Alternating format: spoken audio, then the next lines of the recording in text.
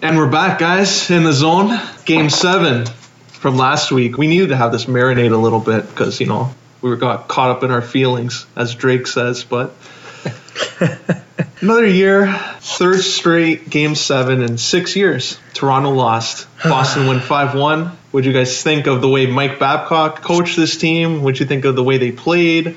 What do you think the Leafs do going forward? I think a lot of people are shitting on Babs recently. He's up in a few years, don't re-sign him, and everyone's just... It was the same thing with Gardner last year, Game 7. Let's just take a couple weeks, let's all relax, let's think it through thoroughly. I will say, late in the third, I did not like how Boston put out their fourth line. He's like, I have to mesh, I got to throw out my fourth line. But, we're down by 2 goals. Yeah.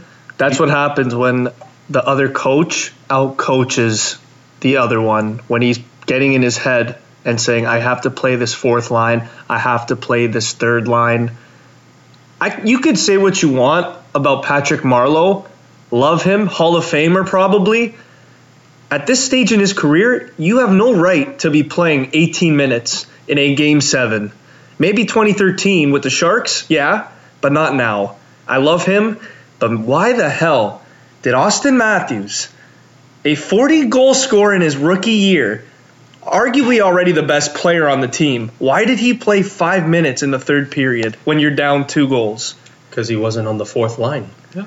That is why guys are shitting on Mike Babcock of little things like that. You have the one person I have to give credit to the most is Patrice Bergeron. He shut down John Tavares the whole series. Now, people were saying to me, John Tavares sucked. He did nothing. When you kind of look at it, he was actually pretty damn good defensively. He did his role. It's just it wasn't an offensive role. That's why we needed guys like Marner, Matthews. Matthews did step up. He had 5 goals in the last 4 games. It was a shame he didn't get one in Game 7. It's because he didn't damn play enough. And guys like Janssen and Kapanen, I love them, but they're inconsistent. They're not at that level yet where they can put up a goal every game. They're not that reliable yet. So not playing Matthews in the third period and just the Bergeron line just shut down the Marner and Tavares line when it mattered. So I got to give credit to that line. They're called the best line in hockey for a reason. They do their job very well. But again, Babcock, I thought he just did not do a good job in this game. I was saying all series when they were down or when it was tied, try and change up the lines. At least one person. Try and change it up. Didn't change it all series. Okay. The only change came after Game 1 when he had to force a change because Nazem Kadri once again throws him out of the series. So I don't know why he didn't do any changes. Now, come to think of it, now we knew that Zach Hyman was playing with a torn ACL. I could kind of see that now because I think I said to you, Game 6, that guy did nothing. He didn't hit, did nothing. I said that Game 3 and on, actually. Yeah. He was playing more than Austin Matthews in a Game 7. So, yeah. Mike Babcock. Looks okay, throw him out there. Yeah, he said he was getting better. And then after everyone was clapping, it's laughing, but he said he's getting better. Don't you have a medical staff to say, no, he's not? You see all these crippling up and down the ice? Now, another name that I have to throw out there, Don Cherry. I love him. I've watched him for so many years, since I was 3 years old.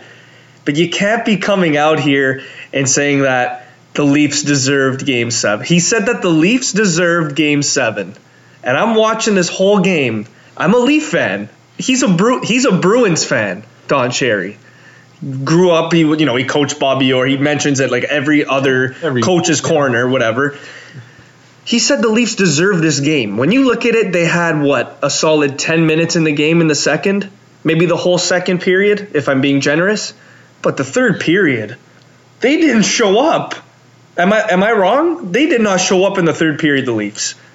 Not really, and it kind of goes back to Babs because he was just playing the mixed matching game and the Bruins were shutting us down. But, yeah, I did think in the second period there was some hope there because that was some of the best hockey that we played all year. But, same result. It's crazy because, again, Pasternak didn't even do a lot this series. They shut him down. It was the fourth line at 2 goals, right? Yeah, okay, that first goal was bullshit. Nordstrom. Oh, you just squeaked in. Anderson should have had that. And the Corrali goal, I love the individual effort there, but no, that was the Johansson goal. That was Perfect awful. goal. Yeah, his back really played a role in that, right? The excuse is back. Yeah, not his brain, though. Just passing it to the other team. But, yeah, that was good. Third goal. Oh, man. So after Game 7, what are the changes you would make to this lineup?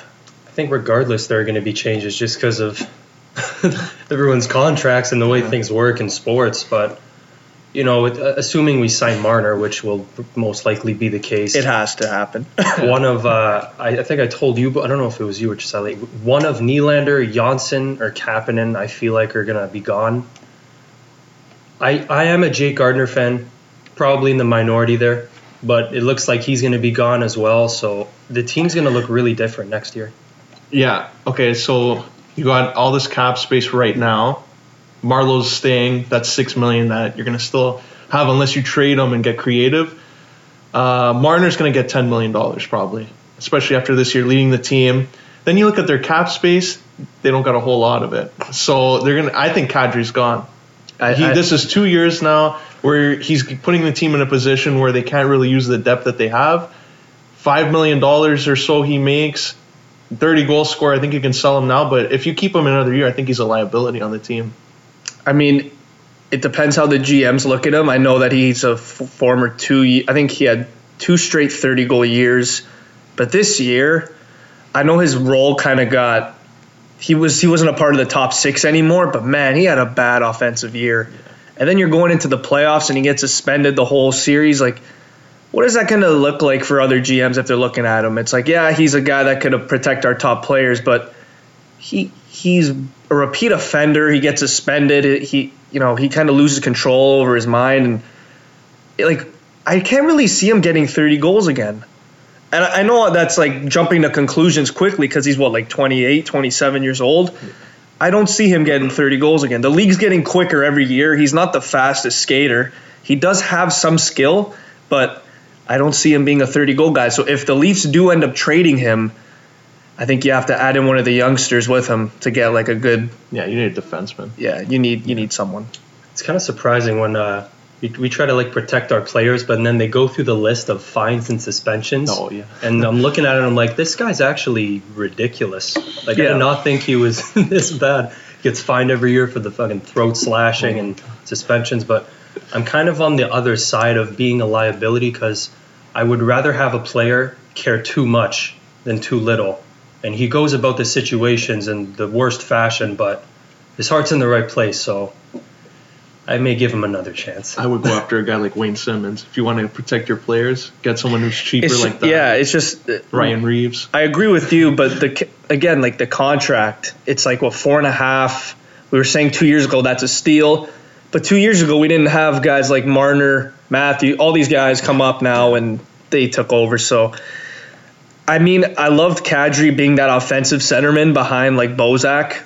Bozak was like more of the shutdown. He still got points, but Kadri was more the offensive guy. But now you have Matthews and Tavares.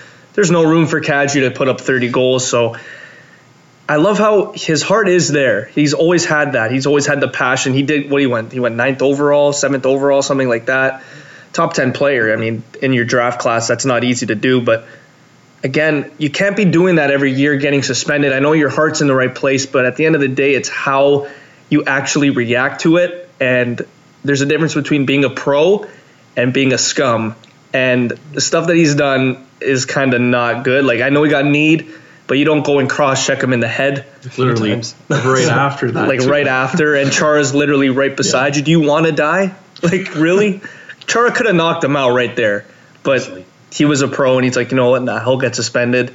I'm the smarter guy. But speaking of Chara, that hit he did against John Tavares. I swung at him. Was that Game 6 or Game 7? I want to say 7. I think it was 7. Was it the first period, the end of the first? He hit him right in the back of the head and fell. No call, nothing. Yeah. It's just, I love this series. It was very close. Where the hell were the refs? All series. Where were the refs? Probably directly behind Chara, so you couldn't see it. He covers so much. Yeah. It's just, there were, I think, the crazy thing, too, with the Leafs that disappointed me, they did not have, the Bruins did not have a power play in Game 7. That's one thing that upset me. But again, why are there no calls at all? I know the whole idea and the whole motto of let the kids play. It's playoff hockey, let them play. But to a certain extent, the game's going to get out of control like it did in Game 1. We saw it. DeBrus definitely got in Kadri's head. And even in Game 7, Chara hitting Tavares, if he called that could have been a completely different game. Yeah. So the refs at TD Garden, nowhere to be found. It's like a different league every time we go there. But, I think you said it was the first few games that set the entire league off. And then that's when, teams were coming out saying, oh, the refs, we apologize for this and that. And they sent out a formal complaint a formal apology to the Leafs and the Bruins. And then the same thing for the Sharks and Golden Knights. So now let the kids play, and now that things aren't getting called, it's what the hell? Why didn't you call that? Yeah. So it's kind of a touchy situation. Yeah. And then they're in a position where, you're looking at the Leafs roster. Brian Burke was talking about, he's they don't like Brian Burke type hockey where, you have the big aggressive guys, Dubas and Babcock, skilled guys. So who are you going to move out? And then you're looking at their roster. Kadri does jump out as a name that you can move out and maybe put Timashov, Bracco up, save some cap, because this team doesn't. You look at their cap; they don't even have enough to buy a Happy Meal. They got nothing. They got, $30,000 of cap space. What are they gonna do? The fact that they signed Nick Patan, he could be a cheap option next year, but. Man, we can't afford Marner, Janssen, Kapanen, Gart. We can't afford all of them. I would say at least 2 or 3 are gone. Tyler Anderson. Because I was expecting Marner to want 9, but now I'm hearing rumors that he wants 11.5. So I blame Marchand for everything. Yep. When he said 11.5 on Twitter or whatever it was. Yeah, it was just I don't know what's going to happen with this team. I love Janssen. I think at times he's been better than Nylander, but Nylander is the more proven star, I think. But Kapanen's another guy I don't want to let go. I don't want to let this guy go. I feel like if he goes to another team, he's going to be a 30-goal scorer. That's just my opinion with him. For Phil. Bring Phil back. That'll give us more problems. Yeah, more cap hell. Oh my God. Aulino, are there any other Game 7s? Yeah. What'd you think of San Jose and Las Vegas? God. Oh, we didn't cover that? No. Oh my God. That was not a 5-minute penalty. No, that's where I'll start. No, it wasn't. Oh my God. That if there's one call that I can take back in this entire series, it's probably that one, because I just feel so bad for Vegas. The game was over. Yeah. It was over. They were. It was 3-0 in the third. Yep, it was over. And then you see cross checks off of the face off literally every single time it happens. And it was very unfortunate to what happened to Pavelski, and the way it was a scary injury. Yeah, the way he landed and all that. But at most that's a 2-minute interference call or cross-checking call or whatever you want to put on it. But that just changed the entire dynamic of the game, and thrilling ending for the Sharks. I'll give them credit there, but I did not like that at all. Yeah, it was one of those moments where I hosted Game 7, they all left, and then all of a sudden it started getting rowdy in my house. And I'm like, what the hell's going on here? So I watch, and I saw Cody Eakin got ejected. I'm like, okay, Cody Eakin. Or no, not Eakin, Stastny got ejected. I'm like, okay, what? Let me see. There's blood on the floor, on the ice. I'm like, what happened here? I see a lot of people, when it first happened, they didn't see the original play. They just assumed, they saw the blood, and they're like, okay, this is a suspension. So I feel like that's what the league did. They saw the blood. They saw how Pavelski basically couldn't get up. Yeah. And they're like, okay, this is a 5-minute mate. There's blood on the ice. Usually when there's blood, that's an automatic major. This guy can't move. I don't know what happened. So what I saw was he cross-checked him, and that's a normal hockey play. Like you said, you see that every face-off. He fell awkwardly. I think the jaw protector he had, because he did break his jaw, I think, earlier in the playoffs, something like that. I think the jaw protector hit him, and it caused his head to bleed. That was the flukiest injury. So you just see him flip back like that. It was a fluke. So here I am. I'm watching this, and everyone there that was at my house oh, that's a penalty. That's a 5-minute. And I'm looking at it. I'm like, but he didn't hit him in the head. It was literally a little cross check, and he fell. And then all of a sudden, the San Jose gets 4 power play goals. Now, you could say what you want about the penalty being bad, But if you're a playoff team and you're up 3-1 and you're up 3-0 away, you can't give up 4 power play goals in 5 minutes. I don't care how unlucky it is. If you give up 4 power play goals in a span of, I don't even think it was 5 minutes. Probably I think they killed it a bit. It was probably 4 goals in a span of like 3 minutes. You don't deserve to win. I'm sorry. I loved Vegas. I thought they looked great all series. Fleury outshined Jones for most of it. I said on the podcast, Martin Jones is not the goalie for them. Game 7, he showed up in the third period. But again, they gave up 4 straight goals on a 5-minute power play. You're not a winning hockey team if you do that. I'm sorry. I find it funny that Vegas also scored to tie it up. Now that was good. When that happened, I said this team is either the most unlucky team, San Jose. They're the most they're cursed. If they lose this game, they are cursed. They're not ever winning a cup. And then of course, Barclay Goodrow, the guy that played 9 minutes the whole game, comes in fresh, just goes right around. I don't remember who the D was. I think it was Theodore or someone, just because they were dead tired. Just goes right around and just scores. And everyone was saying, oh, who is that? Oh, that was the fourth line, Barclay Goodrow. And then I think someone said a stat. Logan played 25 minutes, while this guy that got the game winner played 9. Wow. So the only I'm not saying San Jose got lucky here. They kind of did with the 5-minute major and getting 4 and it was a crazy game. I loved it. It was so enjoyable. But the fact that a fourth line, non-tired player gets the game winner, I don't know if what the hell's I don't know if Peter DeBoer did that on purpose, and he knew that it was going overtime. He's like, okay, I can't play any of these guys for like 10 minutes straight. You're just going to be there, and then when we need you, you're going to jump on and score. But that series, that ending was wild. Barclay Goodrow, I never saw him as a player, but guys, the guy that broke out in the series for me was Kevin LeBlanc. Oh my God. He is the first player in a Game 7 to get 4 points in a period. That is insane. So he was on for that entire ruckus. He got the leading goal, the 4-3, and then Marchessault scored to tie it.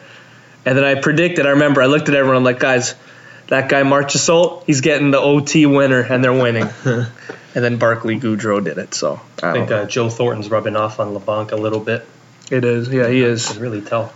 But I love these games. I just love love it for the sport, for hockey. But at the same time, when you have controversial calls like that, it could definitely ruin the outlook of the game. Because like we saw after the post game, Marchessault was livid. Oh yeah, livid, just blaming the refs. You know, we come out here, we're pros, we work our ass off, and then there's calls like that, and it costs us our whole season. I mean, I don't blame them, but at the end of the day, like I said, you're not that good if you allow 4 goals in a 5-minute power play. That's all I'm saying. 3-1, it's never easy, and finally, I think they're a team that I look at them. Besides 2 or 3 years ago when they went to the finals, I think this team could actually, as long as they can shut down McKinnon, I think they can go places. So who do you think is like a favorite right now? Because I think Columbus is a favorite.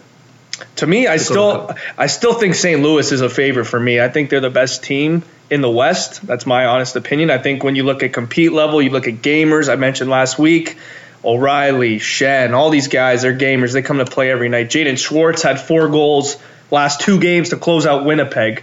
And Winnipeg is they're a pretty good team, right? They're not that bad.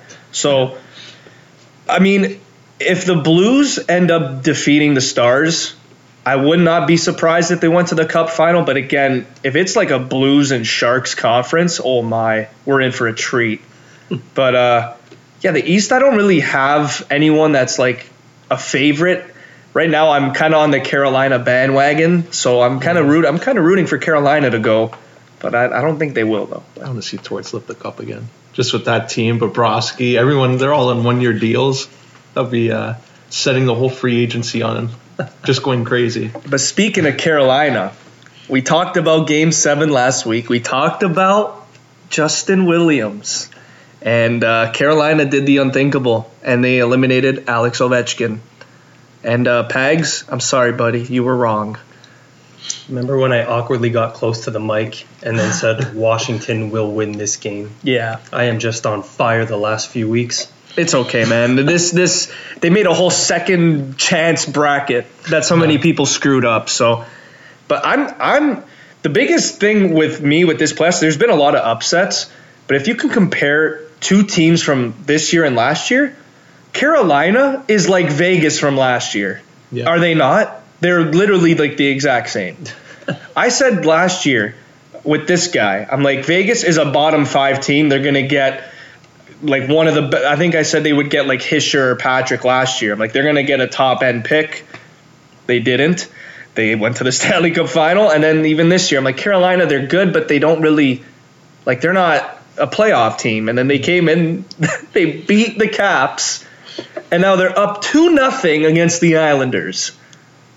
So, like, what's going on here? Like, I love the underdog. I love the last 2 playoffs have been so much fun. Like, I never thought the Caps would win the Cup. I never thought Ovi would win a Cup. I never thought Carolina would be where they are right now. I never thought Columbus would sweep Tampa. So this playoffs has been absolutely crazy. But again, who got the primary assist in double overtime? Game 7. Who got it? Justin Williams. After Game 7. I want to put, what are his stats in Game 7s? Like, I want to know what his stats are. It's got to be point per game. Seems to do it all the time. Guy's a gamer. I have Carolina personally going to the conference finals. Now they're up 2-0, so sweep. I want to say Bruins and Hurricanes conference finals. Oh man! And if that's the case, I think the Bruins would probably win that. But I don't want to say I'm right on the Carolina bandwagon. If you told me like 3 months ago that Carolina would be in the second round, I would call you an idiot. So how about this? I want to make a bet actually. If Carolina goes to the Stanley Cup Finals, you heard it here first, I will buy a Carolina Hurricanes jersey for the Stanley Cup Finals. Oh. Whose name you getting on it? It would definitely be Aho, 100%. That was a dumb question. If not him, it would have to be Justin Williams. But can't go wrong. But I don't want. No, I'm not going to have Williams jersey. That's just not. You know what though? If you look at the first round, I think all bets are off. Yeah, pretty much. You tell me Dallas versus Carolina in the finals, I'd be like, you know what? Yeah, I can see that. Just because everything's been an upset. Yeah. Like you say, honestly. Carolina, Boston, you think Boston. I don't even know. Because like Carolina's been on fire. Yeah. They have. Carolina. Oh my God, I can't believe that. That's awesome. But what would you say out of these? So would you say Dallas is more surprising than Colorado? Or would you say Colorado is more surprising than Dallas? I think Colorado, just because they were a wild card team, like coming in and playing. Calgary was playing so good the whole year, and I don't know. Dallas has they have good players on their roster: Radulov, Ben, Sagan, and Klingberg, and then they have Ben Bishop and Ned, who's proven. But then when you look at Colorado, Grubauer and that, I think it's a lot more surprising for Colorado, even though their first line is really good. Yeah, I'm with Aulino on this one. Colorado, most of the year, people were like prompting them up as a one-line team, and how are you going to stop this line? And then outside of that, they're just kind of, they're kind of average, just hovering around there. And you look at the Flames, and then they have one of the best top 9s in the league, and that's stellar defense. And Mike Smith had a year, and they just collapsed. Well, I mean, I'm looking at all the series in the second round, and both games in the Blue Jackets and Bruins went to overtime, so that's a typical playoff series. That's what it should be. The Blues and the Stars have been close, and I think I watched one game of the 3, and I thought Ryan O'Reilly, when I watched him, it was probably his worst game of the playoffs when I saw him. I know, I think Dallas won that game, and I'm pretty sure guys like Spezza and like Roop Hintz and all these other guys were just killing St. Louis, but yeah, even last game, Colorado came in the third period, and they absolutely killed San Jose with their speed. So if there's one, if Colorado could beat San Jose, it's because of their speed. And if Colorado can beat San Jose, where the hell do we put Nathan McKinnon among the elites, among the greatest in the game? Because he he has 11 points in the playoffs now. He's second behind Mark Stone and Pat Giretti, but they're eliminated. So, like, how many points, if they go to the next round, how many points can McKinnon get this postseason? That's my biggest question. 25, 24, because Rantanen is also going too. So, doesn't he have the same amount? He has the same. Same line. Every goal they score, they're getting assists together. I mean, I would not be surprised if Colorado beat San Jose. I honestly would not. But again, like, that would be so funny. Like, imagine a Colorado-Carolina final. Oh, man. Or like a Colorado Islanders final. I think now would be the year if that were to ever happen. Yeah. Islanders and Colorado final. Canes in 5. Yeah. Like, what? Yeah, no. St. Louis, I think. I don't know. I just don't see. If St. Louis goes to the conference final, I don't see Colorado beating them. But if Dallas goes, then it's a whole nother type of matchup because they match up the same with each other with the speed. So I think Colorado goes on. Watch the Final Four. Dallas, Colorado, and Columbus, Carolina. Oh, that's awful. That is awful. I think Columbus would be the favorite if that were to happen. Wait, are those all the wild card teams? Yeah. All of them. Which is, that's awesome. That's awesome. If that were to be the case, I don't think that'll ever happen again. No, but that's why NHL playoffs are the best. I love it. It's just so, like, over the years you've seen, like, usually the first place team wins, but, like, come on, this year, like, every favorite lost except Bruins because the Leafs. Fuck sakes. The one series. Oh, and San Jose. They were the higher seed, but other than that, that's it. So, like, I don't know, man. I'm gonna stick with my prediction. I'm gonna say the Blues and the Bruins are my final. But again, I'm like, you guys heard it here first. If Carolina goes to the finals, I'm buying an Aho jersey. That's what's happening here. Oh, do you think they can maintain that next year though? Because I don't think No. They're next year. I don't think they're making the playoffs. They're a team where you look at them and it's like they have the ability to be great, but at the same time they look very inconsistent. Yeah. Like sometimes they're on the ice. Like I think the only reason why they are where they are right now is because their depth scoring has been amazing. Like Fogle and McGinn and Hamilton's finally showing up, and Mrazek's been a rock. So I'm not gonna lie, Aho had a hell of a regular season. Same with Teravainen. They haven't done a whole lot this postseason. So. It's usually the case sometimes. Yeah. Or not, yeah. Yeah, like the depth guys do more. So guys like Jordan Stahl, Justin Williams, they're veterans, but it's showing that you need leadership to, guide your quest to the cup. So Williams has been there before. Jordan Stahl has been there before. So Carolina has the leadership. I think they could go. But next year, it's a completely different Like it's a completely different season. You don't know what they're going to do in the. Who knows? Maybe seeing as they're doing so well, maybe Erik Karlsson wants to sign there. I don't know. Maybe they get a nice free agent. Erik Karlsson in Carolina. I can't see it. Me neither. I think he goes to Vegas. But yeah, Rod Brindamore though, hell of a job coaching this team. That's all I'm going to say. So he's proving himself. What are your guys' finals? I say Blues, Bruins. I'm sticking with what I said last week: Blues and Columbus. I'm going to stick with my Western Conference pick, the winner of the San Jose Vegas. So I'm going San Jose and Columbus. Ew. All right. This is all over the place. Well, that is it for hockey because I want to end it with that. San Jose and Columbus. Woo. Wow. Bobrovsky. So what is next on this agenda? We have, Basketball. The NBA playoffs. You guys mentioned how the NHL playoffs, the first round, it was really close. We're going to flip-flop here because almost every series was a sweep or 5 games. Yeah. That's the NBA for you. I mean, a lot of people that don't know sports or they don't follow every sport, they will always go to basketball first, and they'll always say that basketball playoffs is the most exciting.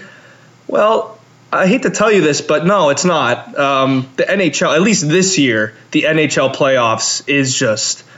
I think I read somewhere where the viewership for hockey is like 3 times higher this year than it ever has been. So 2016, you could say that the NBA playoffs was so entertaining with, LeBron beating Golden State and all that. But yeah, man, this year it's kind of like, for me, NBA, it's kind of in limbo because like all the best teams always win. It's like, okay, you're not going to see an upset usually in basketball. Like, If there was going to be an upset, it was going to be probably Indiana beating Boston. They didn't win a game. It was probably going to be Brooklyn beating Philly. They won one game. So there's not really a lot of it's very predictable in the NBA. So I love it. It's still entertaining, but at the same time, not even on the NHL's level. What do you think about it? I agree. And I just think the NHL, the only thing they have a problem with is marketing their stars. Because they just rely on the team to sell. And then the whole reason why the NBA gets so much viewership is because they know how to market their stars. Maybe to get some players out there, promote them more. They do, and then the players too. It's they don't want to be promoted. Don't want to do that. All-Star game, it's okay. Yeah, it's also a lot more marketed, the NBA. That's why I feel like a lot of people are more exposed to it. NBA's on. I'm gonna watch that over the NHL because whatever. Then you see how much money they make too, the players. So I'm surprised the NHL don't want to do that, put their players in a position to make $20 million a year. But I don't know. That's what I like about basketball. They market it so well that even if you don't like the teams, you'll probably watch it for maybe a quarter or two. Another thing that's different with NBA is the branding of stars. So Crosby is with Reebok. I don't know if he still is, because Reebok, I don't even know if they're still a major player in the NHL. But when he was branded and with Gatorade, it was a big deal.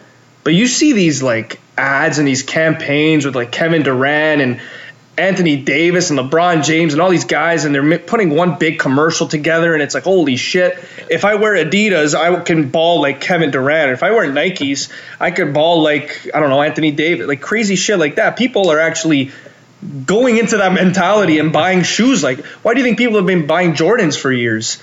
Oh, I could ball like Michael Jordan. Like Mike. Yeah. So it's crazy how the branding in the NBA is just so much higher than the NHL. I think that's why a lot of people just go to the NBA and they watch it. And it really is a shame because the NHL this year has just been so much fun. It's been fun to watch. And the NBA, it's been fun too, but no, I take NHL. I think in the NHL, there's such a systematic format of we're going to do out and go this interview. We're going to be very professional about it. And in the NBA, they dab each other up. It's wrestling. There's a little bit more creative freedom, and then they can go about themselves, and the fans can relate to them personally. Yeah. I mean, that's basically the main thing here is fan interaction as well. I mean, I know in the NHL you have the big boards. You can't really talk to them. You have to yell and shit. So if you're courtside, you can literally talk to anybody. You're literally right there. You could literally be oh, nice game, DeMar, and he'll literally probably turn and just look at you. So there's that brief interaction that you had, and it's seeing as I had that interaction, I'll watch the NBA all year now because DeRozan looked at me. I don't know, it's crazy. It's crazy stuff like that makes people stick with the NBA over the NHL. And like you said, I feel they can relate a little more with the NBA players and the NHL players. Even the post games too, the NBA, the way they talk, when they answer questions, it's more for themselves. NHL is militant. They're oh, we played there. We're gonna hit the puck down the boards. We'll do that next game. Oh, yeah, okay, thanks for your time. Bye. Well, no, that's the whole mentality. That is the whole. It's become a meme. NHL interviews. Get in there. Got to play our position. Hardworking. This. All this verbal stuff. It's militant because they repeat it all the damn time. It's literally on a loop. Yeah, we went out there, we played well, we were solid 3 periods, got the puck in deep, we chased. And then for NBA, it's oh, how'd you play tonight? I thought I played pretty damn good. I got 40 points, my boy over here. Yeah, we played solid. They don't care, man. They really don't care. Remember what KD said beginning of the he's like, you know who I am. I will drop 40 on you. You're not seeing Sidney Crosby oh, I'm the best player. I've been the best player for a decade. I'm gonna get 99 points and still people are gonna say I'm not the best. So it's crazy. Do you like when NBA players do that though? I think it kind of makes you invested to watch it. I do. Makes you care. I do like it. Because I kind of flip flop. I'm okay, just sit down because if you lose, you'll come back to these comments. But at the same time, the personality is amazing. They're humble, but at the same time, they're cocky as hell. They know when to be cocky and they know when to be humble. But man, there's some guys out there that are just cocky. Jimmy Butler. He is a guy, you go in the dressing room, a lot of people say he's a great leader, when this guy goes to the media, oh my God, man, he is a cocky shit. Like, this guy mispronounced his name, like, the other day. He's like, no, my name's Jimmy. Like, I don't know, how do you not know my name? I'm Jimmy Butler. It's like, oh, my God, relax, man. Made a mistake. And then there's guys like Kawhi Leonard who don't talk. Like, it's like there's a lot of role models in the league when you look at the media. So, like, Paul George, Kawhi Leonard, LeBron James. Those are the guys that you look at. It's like, these guys are pros. They're humble. But then you look at guys like... You look at guys like Joel Embiid. You look at guys like Ben Simmons. You look at guys like J.R. Smith. You look at guys like Melo. Like, these guys go to the media and they literally shit on everyone. And they make it a big joke. Even guys like Steph Curry are, like, so humble. Like, he knows he's the greatest shooter. He never mentions it, ever. So, but another guy, like Draymond Green, is a completely different story. That guy, oh, my God. Shaq was the best at doing that. It's like, no, I don't give a damn. It got 40. I don't care. And he just starts swearing on live TV. It's like, it's okay.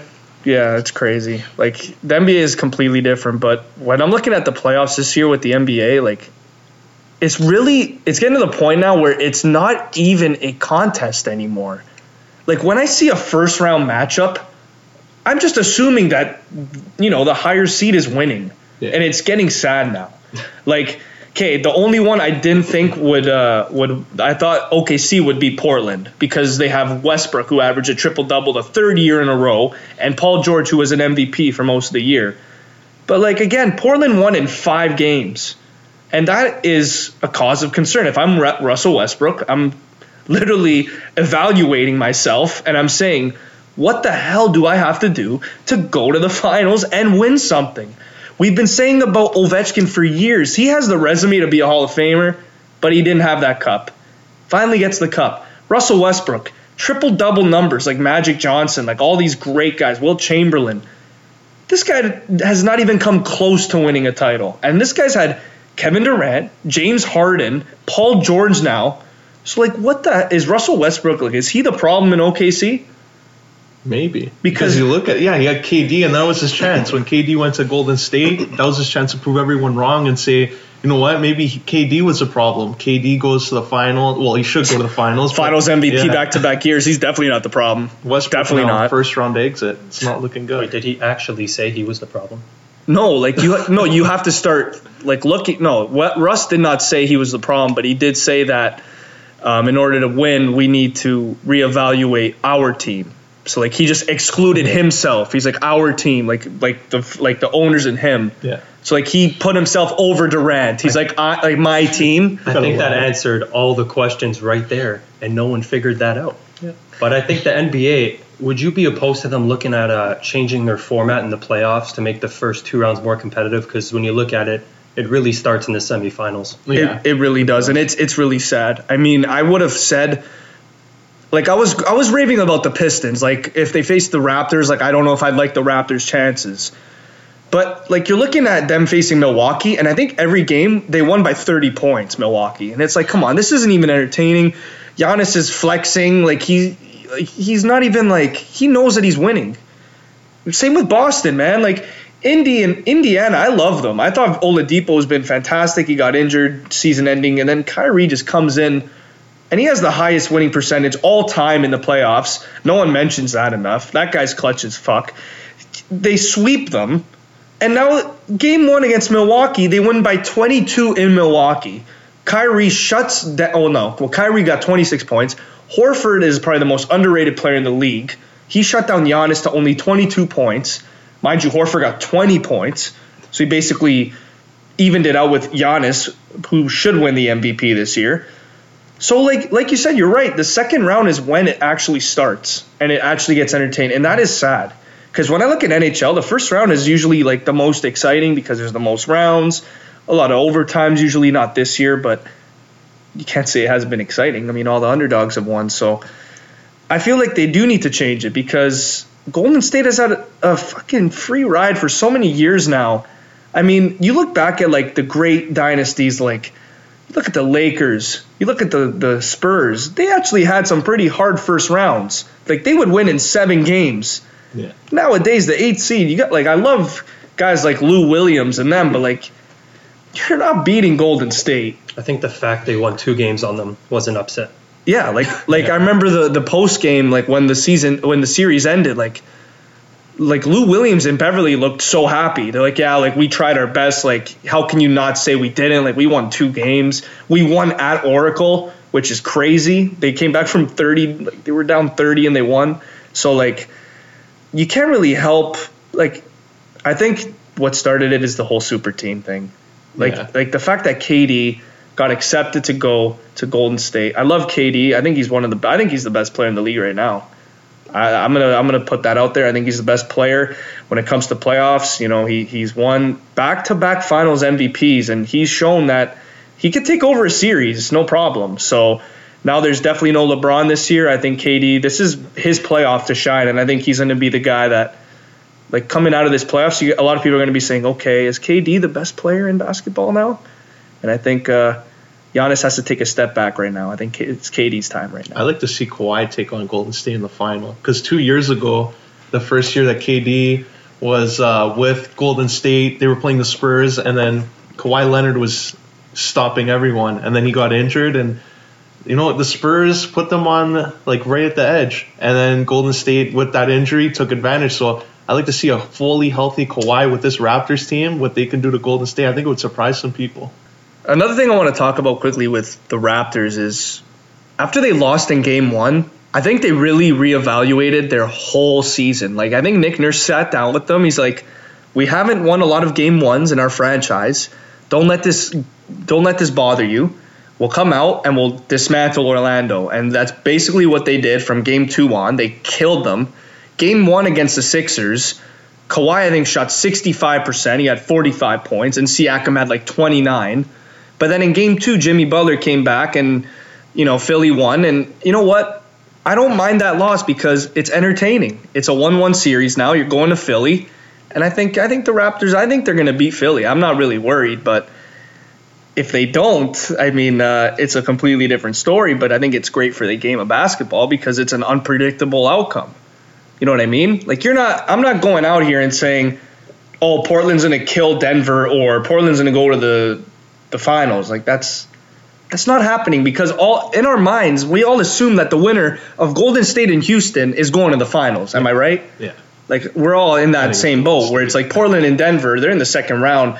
Yes, one of them are going to face Golden State or Houston, but they don't have a fucking shot. That's how a lot of people look at it. So if Philly wins and beats the Raptors, or if the Celtics, they're beating Milwaukee right now, that's good for the game because there's not enough upsets in the NBA. And that's something that I think the commissioner has to look at and say, we need a little more entertainment in the playoffs. We keep getting the same teams. Like, again, people could have easily predicted this Final 8 at the beginning of the year. Easily, especially in the West. These Final 4 teams have been slated all year to be where they are right now. Celtics, Sixers, Raptors, Bucks. All year. I haven't heard any other team, and guess what? It's the Final 4 again. The only out of these 8 teams that I couldn't see going was Portland because of OKC. I've always looked at OKC as a hell of a team, and Westbrook can never close out a series. He got absolutely outplayed 110% by Lillard. Lillard absolutely killed him. And the fact that Paul George had to go out to the media after Game 5 and say that was a bad shot that Lillard took, guess what, George? It was a bad shot, but it went in, and it ended your season. So you got to kind of tone it down there. And the fact that Paul George went to the media and not Russell Westbrook shows whose team it really is. So I think Russell Westbrook, I think he needs to reevaluate his career because I don't care how many triple-doubles you get. I don't care what you do off the court, on the court, for a decade now.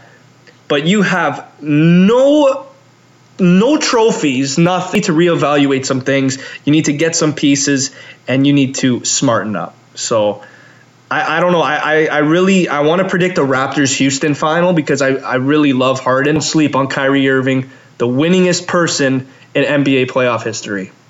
I agree. Full effect over here. Oh, he is. And I like it. For the first time in a while, we don't have I like DeRozan, Don't get me wrong. He was my favorite Raptor when he was here, but you're comparing DeRozan to Kawhi in the playoffs, especially, like, it's no contest. Kawhi's a better player. He is. And he's averaging 31.3 through the first, through the first 7 games. And he's a finals 31.3. You talk about DeRozan and then how clutch Kawhi is. In that game 7 in the first round. Oh, man. Watching a couple free throws there, and then Denver goes on. The crazy thing with me was when I did my bracket, I had Denver in 7, but I always kind of thought, I'm like, why the hell am I canceling out San Antonio? They have Aldridge, they have Greg Popovich as their coach, and they have DeMar DeRozan now, and Patty Mills isn't too bad either. So I'm thinking, I'm like, it's in Game 7, it's in Denver. Denver's a young team, they don't have the experience, they could crack. But little did they know that DeMar DeRozan, fourth quarter, does his classic ISO, and he costs them the whole season. And you could say what you want about Jamal Murray and Nikola Jokic. Those two guys are stars in this league. Yeah. He was the first person to hit a triple-double in a Game 7 since LeBron in the finals, Jokic. And in Game 1 yesterday, he had 31 points, 11 assists, and 7 rebounds. So he almost triple-doubled again yesterday. So if there's any indication, Nikola Jokic is here to ball, and he is not going anywhere. So I love Denver. I think that they are going to be scary in the next couple years. Yes, they finished second, but I don't think they're gonna beat Portland. No, I don't see it. No. But Jamal Murray, good Canadian kid. Good Canadian kid. Better than Wiggins, I think. Oh yeah, I think right now. Yeah. Way better. But yeah, what are your guys' predictions for the finals? I'm going to go with what you said earlier, Golden State and the Raptors. Golden State Raptors. Let's go. All right. So that's going to be, I mean, if that's the finals, you heard it here first. Probably not first, but you heard it here. All three of us agree. So just remember, this is a big episode because if Carolina goes. Oh. Getting that jersey. But yeah, that's crazy. So I just wanted to throw a couple stats before we go to wrestling. KD is averaging 35 a game. Damian Lillard is averaging 34 a game. And then third is Kawhi with 31.3. Now, out of these three guys, who would you say is the most valuable to their team? Probably have to go with KD based off the last couple of years with a couple MVP trophies over there. But I don't know about Lillard just because he hasn't really done it before. Yeah. And this is kind of his coming out party. Yeah, but the thing with Lillard is they've basically, what's it called? They've seen him and they've labeled him as a choke artist in the past because he got swept. I know the first time he went to the playoffs, he actually got the dagger in Game 7, kind of like what he did in Game 5. But the 2 years after that, he got swept. They didn't win a game. So now he's coming in here. He's averaging 34 a game. And he just dismantled OKC. I think we're looking at a different Lillard here. And I think without Lillard, I don't know if Portland would even make the playoffs. I don't even think they would have whiffed 2 games against OKC if it wasn't for Lillard. I love McCollum, but Lillard is just on a fucking different level. Yeah. For me, it's a toss-up between Lillard and Kawhi because Kawhi Leonard was a Finals MVP before. He shut down LeBron, early 20s, comes in. That Spurs team was pretty old. Like, they're veteran players, but I don't think they would have won without Kawhi Leonard doing what he did. And Damian Lillard, without him, I don't think they're a playoff team, even though McCollum's a really good player. But when you look at KD, look who he's surrounded by. Steph Curry, Draymond Green. Those guys have been there, done that. I think Curry's the most important player on that team, and then Kevin Durant. I agree. I think the most valuable right now to their team is definitely Kawhi Leonard. I think if there was a guy that you need to carry your team in the finals, and it is him. I love Lowry, hasn't done enough. I love Ibaka, hasn't done enough. I love what's his name? Danny Green hasn't done enough. So Gasol hasn't done enough. There's a lot of guys that you're not getting any offense. So guys like Leonard and Siakam have to carry this team. And if Leonard carries his team, why can't the Raptors win it all? So Siakam's a star though. Like my God, like, Spicy P. Yeah, thank God they didn't trade him as part of that Kawhi deal. They gave him Jakob Poeltl instead. You got Poeltl. this top 10 pick. We'll take the guy that went 27th overall and keep him, but Pirtle's a better player. We'll give you That's Pirtle. crazy. The fact that we gave up him and DeRozan for Leonard, that's crazy. Pirtle sucks. And we got Danny Green. I don't think he's good at all. But don't tell Eric that. So that's it. I'm gonna go with Kawhi, and we're gonna now move on to Money in the Bank because I have a lot to get off my chest. I know there's a lot of question marks leading into this pay-per-view, but I will start off with Becky Lynch versus Lacey Evans. We talked a bit about it last week. I just want to basically make a bold statement right now. I'm saying that if Lacey Evans wins the Raw Women's Championship, this would be the biggest mistake that WWE makes in a very long time. I'll actually say this is a bigger mistake than when CM Punk lost it to The Rock if Lacey beats Becky Lynch, because Lacey has not even had a pay-per-view match yet, and Becky Lynch has had one of the best runs since Stone Cold. A lot of people are comparing her run to Stone Cold's in the Attitude Era. And if you're telling me that a girl that hasn't been a part of a pay-per-view beats Becky Lynch, like, wouldn't you be irate? Wouldn't you be fucking furious? I would be extremely upset. I think I said that the second the match was announced, but this is how I kind of see this whole situation playing out for the pay-per-view. That match will go on first. It'll be like 20 minutes or so. It'll be a tough fight, and Becky will end up winning. And then she'll lose later on in the night to Charlotte Flair. Oh, my God. 10 titles now? What is 12, 11? But my biggest question, again, I have to mention this. Is there anyone else that you could put Becky against on Raw? There's literally no one? You have to give it to a girl that hasn't been on a pay-per-view yet? I mean, if you look at Raw's depth in the women division, no, there really isn't. And when you go through the Money in the Bank match, the participants, it'll really show that there's no depth there. Well, I really pray that Becky retains both because she's red hot. So you don't need a title change right now. She just won the belt. I don't care who you are if you're Charlotte. You don't deserve another title.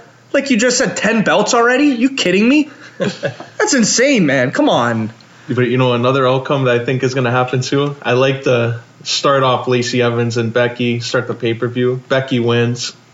Later on, you have Becky, Charlotte. Whoever wins that Women's Money in the Bank, I think, cashes in and takes a SmackDown title. Maybe Bayley and turns heel. Would they do that 2 years in a row, though? Yeah, that is true. They did it last year with Bliss. Because Becky's is on part of Raw now, that superstar shakeup. So whenever she loses a SmackDown title, I don't think she gets a rematch. She just goes back to Raw. No, like I like what you're saying in that.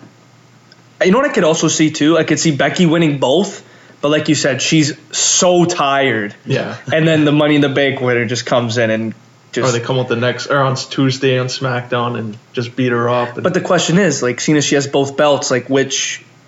Because there's only one woman's Money in the Bank, so like, what happens? Do they take both titles? It's like that would be interesting. That would be Bayley with both titles. Oh my God, I'm in for that. It might be for their. I am in for that. I don't know if it's for their brand or for both, but that would be interesting. That would be awesome. I would love that, and then I would just do this to Sasha. Bayley 2 belts. But yeah, I love that. I think that's a great idea. But yeah, Becky has to win. She has to beat Lacey because Lacey doesn't deserve shit yet. So that's what I'm going to say. I agree. Moving on, we have another random singles match. This is a burial, I think, for me. Roman Reigns, Elias. I think Elias is getting buried here. Yeah, I think it's pretty safe to say. Under no circumstances, I see Elias winning this match. No, none. He's coming off a fresh move to SmackDown, both of them. They've exchanged before on Raw, but like you're basically promoting the biggest acquisition in SmackDown history. You think he's going to lose his first pay-per-view on SmackDown? No. To a guy that loses every week. All the time. Yeah. So Elias, to me, needs this win, but it is WWE, and Roman Reigns is the golden boy, and he's going to win, and he will be WWE champion in no time. Just wait. I think there's another outcome here, maybe a DQ for Roman Reigns wins a match and Undertaker comes out to challenge Elias, because that's a match that's penciled in for the Saudi Arabia show. Oh, didn't even factor that. Yeah. So they gotta make Elias somewhat strong. Would they? I could see them doing that because they need some publicity for AEW. So I could see Undertaker coming out too. It's the same week, right? Yeah. So I'm not really down for that, but if it has to happen to, inject more fuel into the storyline heading into Saudi Arabia, I guess I'm all for it. But I need Undertaker to fuck off. I need him to leave forever and never come back again, because Elias, I said it like maybe in episode 2 or 3 of our podcast. So this guy's a future Universal Champion. That's not happening. He's not on Raw anymore. So is he a future WWE Champion?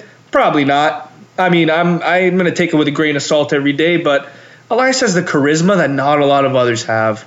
So that is basically what is carrying him right now. He is on a cliff, and he's like maybe like right here, and he's slowly just going down. But I want him to just stay right there. Don't go down, just stick there. I know like there's times where he's done nothing, and there's times where he's been in a meaningful feud, but he never wins, man. Never wins. It's like a lot of guys, they always seem to be there, but like they're not actually there. Yeah. they're in the matches, filler. but They're no one filler. expects They're you to filler. win. Like Dolph for 10 years. Oh yeah, another guy. Shit. But yeah, up next, I got a rant again. Steel cage match. The Miz versus Shane McMahon. Why should I care about this? This has been going on since what, like November? Has it been that long? Christmas. Yeah, it started in November, where he like made him sad with the trophy. He's like, I thought we could be something. He made him sad. And then the Miz looked like he was gonna cry. And then on Christmas Eve or Christmas Day, when he asked him to be his tag team partner, and he said yes. And then Vince McMahon said, Shane can't come on and play right now, but good luck with that tag team match. It's been going on that long. Yeah, man, it's crazy. I don't give a fuck anymore. It's getting to that point where, like, the Miz deserves so much better, man, than what he's getting. Like, fuck Shane. Fuck him. I think it has to end here, because Shane, like, the last few weeks has been getting the better of him. And steel cage match, come on. The Miz has to wreck him, and then we can finally part ways. Shane's jumping off that cage, though. I hope you know that. He's going to do a 450, a shooting star. He's like, something's happened. That's why there's a cage. He's going to jump. That's why there's a cage There's match. like a mandatory thing probably in his contract where if he's having a match, he gets to jump off things, and that's probably where they settle. But my biggest question is, where does he go from here, The Miz, after this? Because he has to kill him. Yeah. Make it look believable that The Miz is the superior superstar, and he is, and he has been, and he's back on Raw. I don't like that, but put him in a meaningful program after this. He usually finds himself in the title picture. I don't see it. This is like one of his first times he's in a feud without a title. Yeah. Because he's won like 30 championships. He always seems to be there. So I feel like after this, it's finally time to move on. Maybe the U.S. title.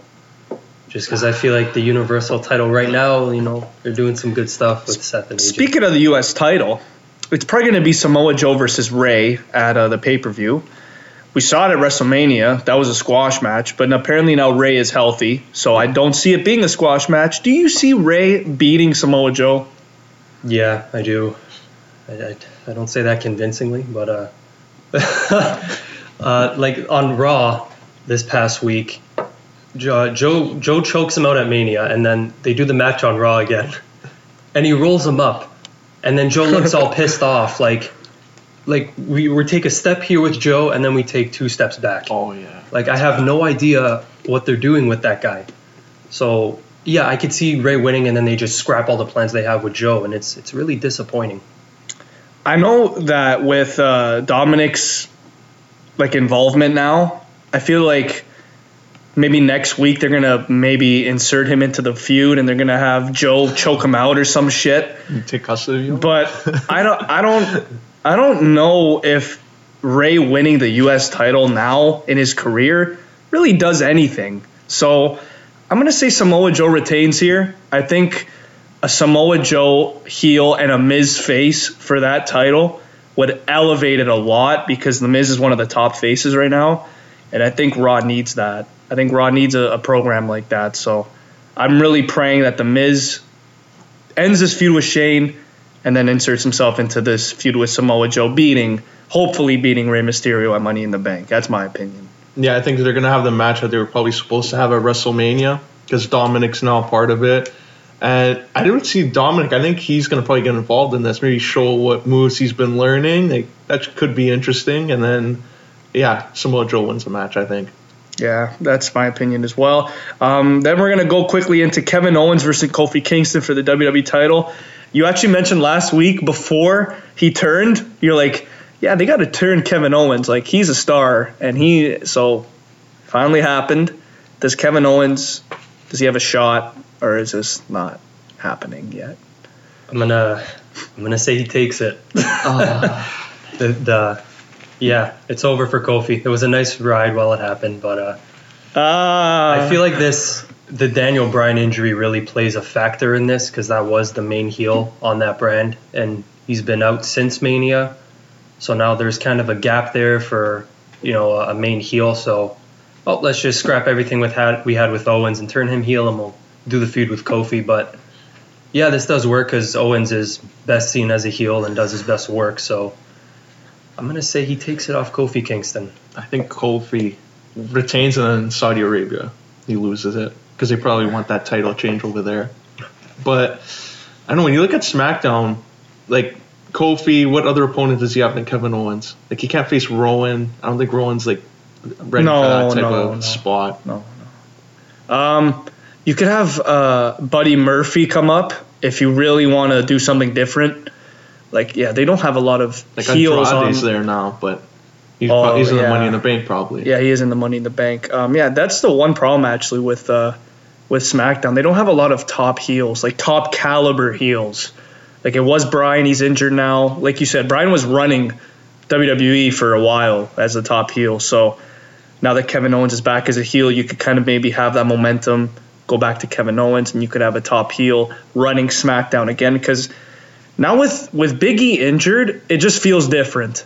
Like, Kofi comes out with Xavier, and it's just not the same. And yeah, like I said, when he won the title at Mania, I think he is a transitional champion, and I think he will lose eventually. I don't think he'll lose at Money in the Bank, but I think Kevin Owens will win the title before SummerSlam. And I think my prediction going into SummerSlam, you will see Roman Reigns versus Kevin Owens for the belt. Yeah. I think I said last week, too, that Reigns will be champion around SummerSlam time. I feel like whatever happens up until then will be transitional. Yeah. Because I feel like all their plans are focused around Reigns, and then everything in between is just a little extra candy for you. And that's what this Kevin Owens heel turn is for me. Underrated thing, though, for Raw. Like, they actually have some different programs they can go with. Because Sami Zayn right now is, like, just running everyone out of the building. Just the top heel. Bobby Lashley actually talked on Raw. He's not bad. Talking in the third person. And then The Miz. So The Miz could probably work something with Bobby Lashley or Sami Zayn, a face Miz versus a heel Sami Zayn without a title. That'd be great. That would be nothing short of great. So, that'd be amazing. Different. I actually never thought I would say Sami Zayn would be the heel in that. Never thought I'd say that. But The Miz has definitely turned a lot of heads. He's become a lot better in this business, and he's a Hall of Famer. Easily. He can main event one, too.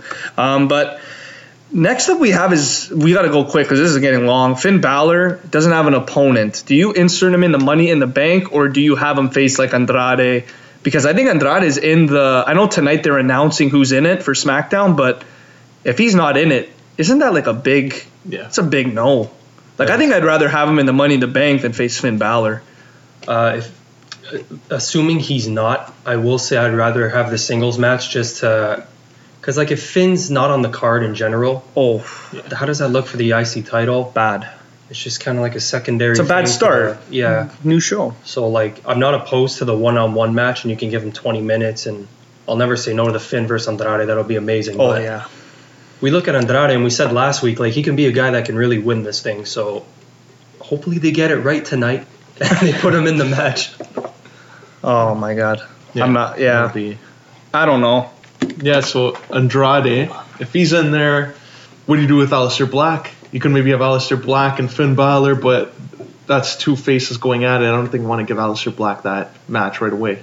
No, I don't like how they announce immediate, like there's no qualifying matches anymore. Yeah. It's just, okay, here are the stupid moment of bliss segments, and here are She's the four. announcing everyone in it. And you're Strowman and Drew and all these big fucking giants. So you know what? For SmackDown, they might have some of the smaller guys. So Little maybe B+ players coming up. I like it. I like Ali, him and Buddy. I like how they're showing their names, but they're gonna. I think Buddy, when he comes up, that's a Finn Balor match. I think you just mapped it out for me there. I want to see Ali, Andrade, hopefully, Buddy, and Black. Yeah, that would be good. Because those would be 4 guys that can possibly carry that brand into the future, and you'll really see what they're made of during that ladder match. I wouldn't mind Andrade winning the Money in the Bank. The thing with WWE, they always do it. Right when they win it, they tease that they're going to cash it in on that pay-per-view. I want to see Andrade hold it until the end of the year. And then when the time is right, go into Royal Rumble as a WWE champ. I'm sick. I hate when they do that. Yeah. Because it seems like it's every week. They're like, just to remind you, I have the briefcase. Yeah, I'm going to cash it in tonight. Oh, no, I'm not. And then they keep, like, with Carmella, when she came out and she beat Charlotte Flair, it was an upset, and that's what they need. They need more surprise Money in the Bank cash-ins. Also, for this pay-per-view, are they doing an NXT Money in the Bank? Is that a rumor?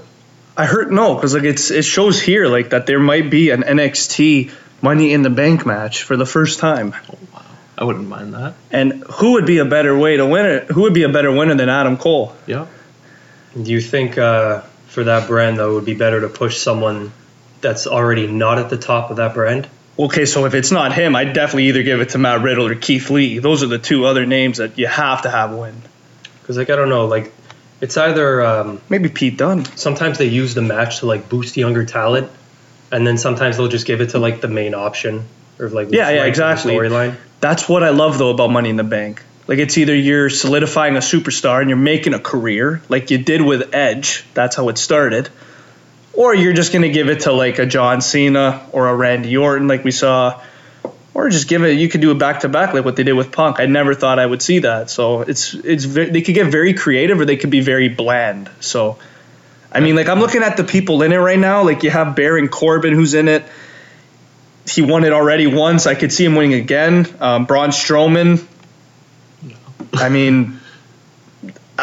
The land of giants from Raw. I could see Braun winning it, even though he doesn't need it. I could see him winning it. But like the guy that he needs it is Drew. He needs this. He's a heel. Seth Rollins, like he's the perfect opponent for him. Perfect, because Seth knows how it feels to get cashed in on. He's cashed in on people, and he's already been cashed in on against Dean Ambrose. So I think Drew McIntyre needs it. I think he needs it. We said last week, I think if it's Drew or it's Andrade, you have to do one of those 2 guys because they can both run the show and they're both future guys. But like I said, I see Braun Strowman in this match. I could see Vince being like, you know what? We'll throw a curveball. We'll just have Braun Strowman win it. And then that has a lot of people going, he doesn't need it. I think I'd rather have Baron win over Strowman. Yeah. I'm not going to lie. Because like imagine he cashes in, becomes the first to cash in twice and lose. Oh my God, that'd be icing on the cake Yeah. for all the shit he's been talking recently. Yeah. Other than that, though, like I know that like a lot of people don't like Braun Strowman, like they think he's boring, but like you can't blame him. You really can't. Like you know how many times he's sniffed the title? You know how many times? Comes up short. Yeah, sorry, man. Your opponent is just Brock Lesnar. He hasn't lost in 4 years. Try again next year. Yeah, like come on, man. Like that guy should at least have 2 belts to his name. The only problem, though, okay, when you're talking about like these Money in the Banks, if you have an NXT one, I'm just thinking about this now. That could be bad for WWE because the crowd might be so invested in that, and then everyone else would have to follow that match, and everyone might be just talking about NXT instead of WWE. That is true. Yeah, that could be like counterproductive. So here are the potential SmackDown options for Money in the Bank they have here. They have Aleister Black, Ali, Andrade, Apollo Crews, Buddy Murphy, Chad Gable, Finn Balor, Lars Sullivan, Randy Orton, and Shelton Benjamin as the main options. So didn't mention Shinsuke, didn't mention Rusev. Where the hell are they? Get rid of that team. Where is Shinsuke, man? Come on. He was involved in the Owens heel turn, and that's about it. No, I don't even think they know what they're doing with those 2. honestly. It's so sad though. It really is. Man, Shinsuke could be wrestling Kofi. That would be like, he's a heel and a singles wrestler better than as a tag wrestler. You can have them two go at it. Oh man, I want to see Buddy Murphy in the Money in the Bank ladder match. I want to see that. I kind of said it when you stepped away for a minute, because Raw has like the three giants and Ricochet. Yeah. You can have like Buddy, Ali, Andrade, and Black in it. Oh, high flying. You'll have a bit of both, and it would be pretty sick. Well, yeah, why do you think Kane was in it every year? And Mark Henry was in it a couple times. You need the big guys, Just you know? Yeah. But yeah, this is going to be a fun pay-per-view. I still think Drew needs it, though. I think he needs it the most out of anybody. But yeah, that's been. Oh, the last match we have to talk about before we go. It's a dream match. It's happening, guys. It's finally happening. Seth Rollins versus AJ Styles. Now, the original plan was apparently Seth versus Baron Corbin. But if that happened, I would have boycotted. Like, that just, I don't want to see Baron Corbin in the main event. Come on. Probably happening next pay-per-view then. Yeah. Probably. So we're going to have Seth Rollins versus AJ in a face versus face. If one of them had to turn heel, who are you turning heel and why? I would turn Seth. And how? Yeah, I would turn Seth. Or the same reason why I said for WrestleMania, because you need to continue on the storyline of Raw with all these good faces and take advantage. But I think WWE would probably turn AJ because a club is on Raw, and they could maybe reform that again and make him a top heel. You kind of saw it on Raw this week when they were going back and forth, and AJ threw the first shot at him. Yeah. But I want to say Seth just because I think he needs more of a shake-up than AJ. There are a few guys when they're doing this the same thing for a while. I don't want to say it gets boring or bland, but for a guy like Seth, he comes out, he's like, "Oh, this is ours, and we're gonna burn it down." I'm like, it's a little cheesy. And like, you conquered the beast, you're the champion. What else you got? Yeah. So I feel like if he keeps going with this babyface Seth Rollins, I will lose interest very quickly. But I'm also going with Seth Rollins. I'm gonna go with Seth Rollins turning heel as well, because I feel like he's more of the guy that could transition easier into the heel role. Like, AJ really hasn't had any like remorse against Seth. Like, he has no reason to really turn. You know what I mean? Like, he's fresh on Raw now. The only reason how I could see him turning is making a statement and being like, "Okay, SmackDown was my show. This is now my show. I'm here. It's my show." But I could see Seth easily being like, "I conquered the beast. You've never been able to. Like, I'm the best." Like, that's actually exactly what he said, word for word. Yeah, exactly. Like, I've beaten Brock Lesnar. I am the best. I am the Beast Slayer. I am the Universal Champion. I am the Universal Champion's basically first full-time champion in 2 years. He could do, like, show me respect. Like, and this is my belt. I'm never getting rid of it. So a fresh heel Seth Rollins, that'd be interesting. And I'm going with Seth Rollins retaining this. Yeah, I think AJ, though, he's gonna put on a hell of a match. This is gonna be, I think, this could be a match of the year candidate. It definitely will be. I'm also going to go with Seth retaining. Yeah. Yeah, I think so. But, like, who, before we go off here, I just want to ask this one question. Two more things. Who's going to take the belt off of Seth Rollins? That's the first question I want to ask. And the second question is, what do you think of Stomping Grounds, the name? Okay, the name sounds like a bad movie produced by WWE, starring, like, Roman Reigns or something. The Universal title picture, they can't make that decision overnight. They should have it on Seth until they have a long-term plan with it. I think I know exactly who it is. I think it's Drew McIntyre who's going to take it off him. So if that's the case, it's just how you go about it. Like, I wouldn't take it off Seth. I feel like I would. Couple months. I feel like I would have Seth hold it till Mania.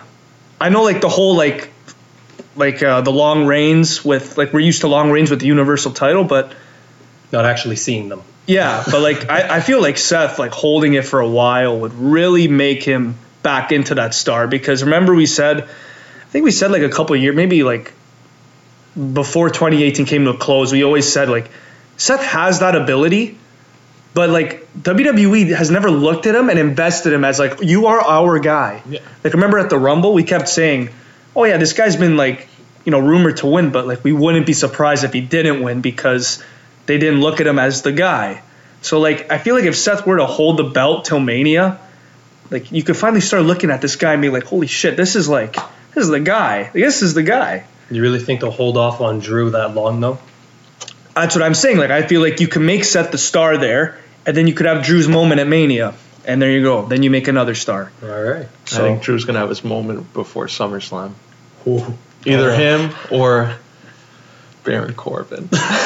You think Baron Corbin will win the Universal title? They kind of the only thing they teased is because like during that back and forth with Baron Corbin and Drew, like Drew was saying like, yeah, you're gonna throw me out the ring again and just take my win. And I think Baron Corbin, if they do like a triple threat with Rollins, Baron Corbin is gonna take Drew's win again and take the title and break every week as the guy that retired Kurt Angle and beat the Beast Slayer to take his title. I actually love that. That's a lot of heel heat right there. But then you have to turn Drew face if you do that. No, you can't. That's like one guy, I feel like if you turn him face, his career will slowly fade. Yeah.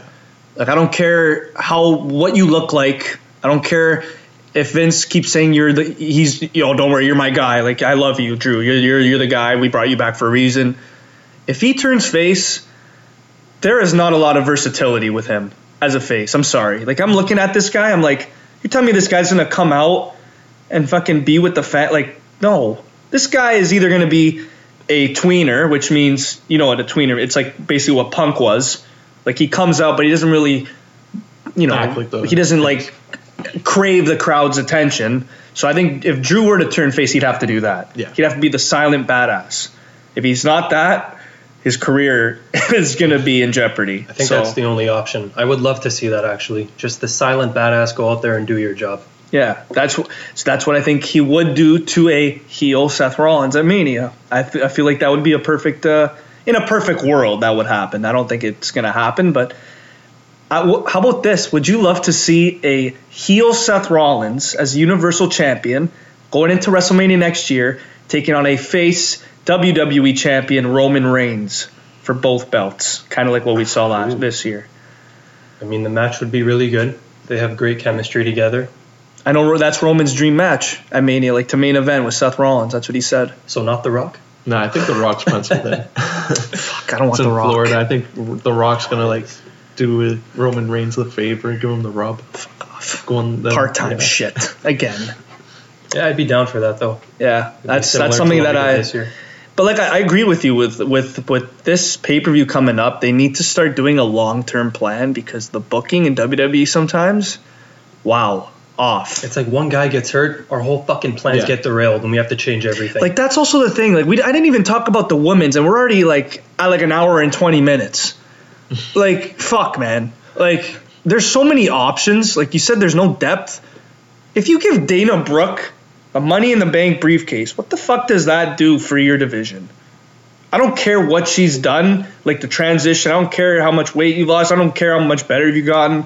I don't care how many somersaults you do in the ring.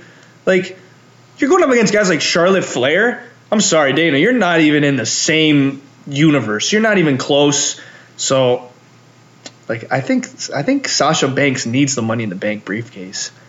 I think her or Bayley, one of the two need it. Are there 2 more weeks before Money in the Bank? Yeah. Or 3. Oh, yeah, 2 or 3. Either way, the Raw before, Sasha's going to come out. She's going to beat the shit out of Dana and take her spot back. I think she is. She should come back as a heel. Yeah, that would be awesome. Well, that's it for this week. We talked about a lot of shit. Yeah, you did. Anyways, guys, make sure to follow us on all our socials and make sure to watch episode 27 next week.